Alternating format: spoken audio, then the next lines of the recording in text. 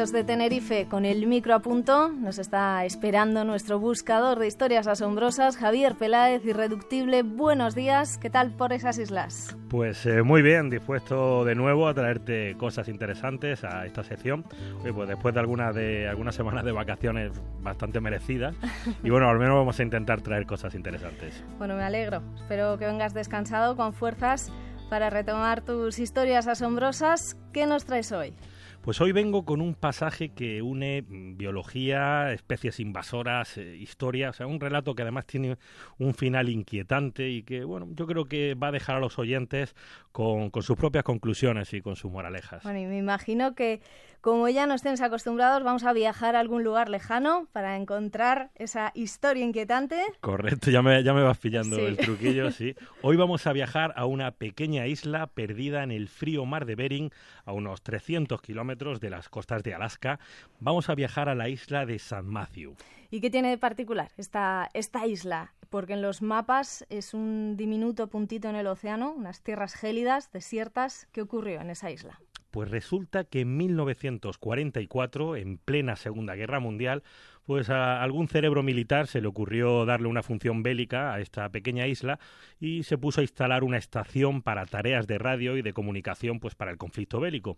Así que bueno, pues se designó un equipo de 19 hombres que se encargarían de las instalaciones, del proyecto en la isla, y con todos estos materiales a bordo también se cargaron 29 renos que bueno, pues para casos de necesidad sobrevenida pues podían servir para aprovisionar, para alimentos, ya sabes, bueno, estando en guerra nunca se sabe lo que puede pasar. Buena idea. Si no sabes cuánto tiempo vas a estar en esta isla perdida ni cuánto va a durar la guerra, pues parece, razonable llevarse un buen lote de renos que te pueden suministrar comida en caso de emergencia. Pero no sé, yo creo que la carne de reno debe estar rica. Sí, un poco dura, yo me imagino, ¿no?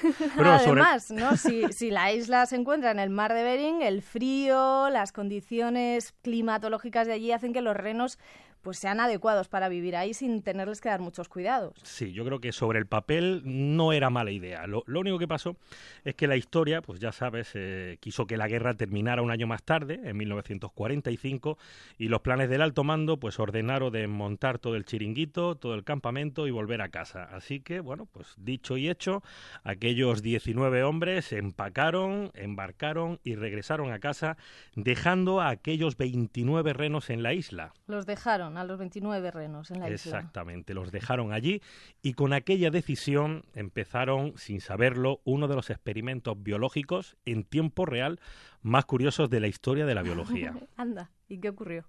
Bueno, pues St. Matthew volvió a ser una isla desierta, aunque bueno, en esta ocasión albergaba a estos invitados recién llegados que, bueno, en ausencia de humanos, pues se convirtieron en amos y señores del lugar. Bueno, ya me imagino. Los renos se acomodaron a sus anchas, con el clima adecuado, vegetación abundante y sobre todo imagino sin depredadores que les pudieran incordiar. Vamos, que se vieron en el paraíso. Ya ves por dónde voy, ya vas pillando el hilo. Pues eso es lo que pasó.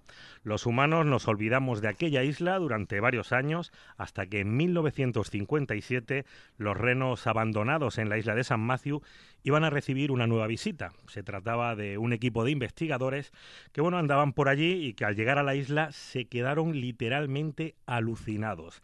En tan solo un periodo de 13 años la colonia de renos pues había pasado de los 29 originales a 1.350 ejemplares. Toma ya. Es que son muchísimos. Pues estaban además estupendamente, estaban bien alimentados, saludables, se habían multiplicado a un ritmo más que considerable, se habían adueñado de la isla y así siguieron creciendo mientras pasaba el tiempo, concretamente 6 años más. En 1963, otro grupo de científicos se vuelve a acercar hasta St. Matthew para ver pues cómo le va a aquellos renos. ¿Y cuántos serán ya? En 1963, ojo, solo 6 años después, los renos habían pasado de 1.350 a ser un total de más de 6.000 ejemplares. ¡Qué barbaridad! Pero cabían ahí en la isla. Sí, un ritmo enorme. Más aquello empezaba a ser un fenómeno muy interesante de estudiar y los biólogos pues acordaron regresar 3 años después, en 1966, pues para seguir estudiando este enorme crecimiento demográfico. ¿Y cuántos serán ya en 1966? Pues serían docenas de miles de renos. 42. ¿Qué dices? 42. Pero ¿cómo que 42? ¿Qué había pasado? Pues 42 renos. En tan solo 3 años, aquella impresionante población de renos había pues casi desaparecido. Los científicos que llegaron a la isla se encontraron además con lo impensable, o sea, centenares de huesos, esqueletos, cadáveres diseminados por toda la isla. O sea, era el apocalipsis maya en versión reno. O sea, solamente habían sobrevivido 42 renos, de los cuales, y para más desgracia, tan solo quedaba un macho, que posteriormente se comprobó que era estéril, y bueno, aquella isla que antes era verde y fértil se encontraba totalmente agotada, la vegetación apenas se encontraba cuando antes pues abundaba por cualquier rincón. O sea que no fue ninguna enfermedad inesperada, sino que es que se comieron la isla, agotaron los recursos. Sí, se murieron de hambre, vaya. Sí, sí, es lo que pasó. Aquel desmesurado crecimiento de la población acabó con los recursos de San Matthew, hasta que, bueno, pues en un breve invierno de escasez, con eso solo bastó para acabar con una próspera comunidad de renos. Pues sí que tenía razón, porque el final es bastante inquietante. Nos podría pasar a nosotros, quién sabe, a la humanidad si agotamos la Tierra. Es esto que ocurrió con la isla de San Matthew, pues nos habla de muchas cosas, nos deja varias conclusiones, el peligro de introducir especies invasoras que desequilibran todo un ecosistema, ¿no? Sí, es verdad. Por ejemplo, en Australia, recuerdo, en el siglo XIX, se introdujo por primera vez como 24 conejos para diversión de algunos cazadores británicos y empezaron a reproducirse a lo bruto, a lo bestia, como estos renos. No tenían depredadores naturales y aún siguen siendo un problema en Australia, una plaga. Sí, sí, es una interesante conclusión.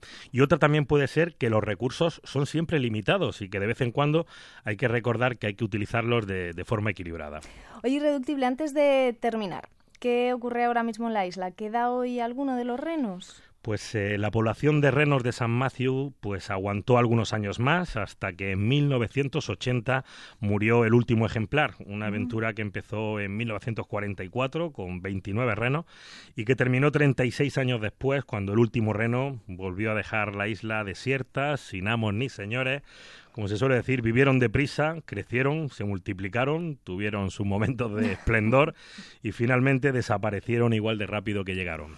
Bueno, pues muchísimas gracias, Javier Peláez, Irreductible, por contarnos esta magnífica historia. Quien se haya quedado con ganas de más puede seguirte en tu Twitter, ¿verdad? Que es @Irreductible, sí. Y en los blogs de Naucas y en la sección de ciencia de Yahoo España, que estás en muchísimos sitios. Estoy muy bien, sí, sí. Muchas gracias. Venga, hasta la próxima. Bueno, aquí terminamos por hoy. Volvemos el domingo que viene. Nos despedimos con música. Con la música de los españoles Wild Honey, la canción To Steal a Piece of Art, robar una obra de arte.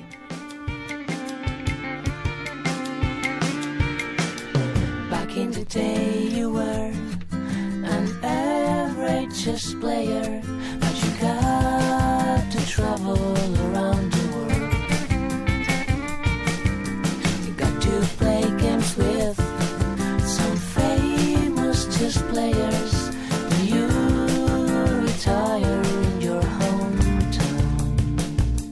And you started teaching math at the local school.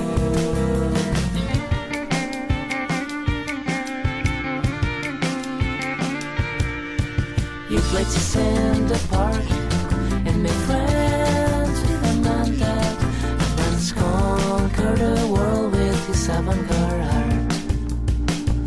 He told you his life was a farce, that he dreamt with someone, stealing or destroying his piece of art.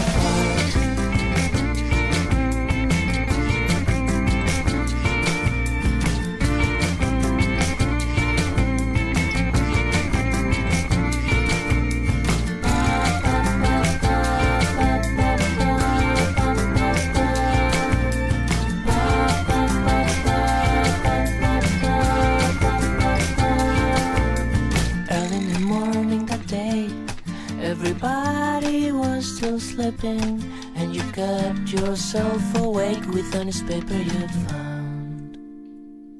And you started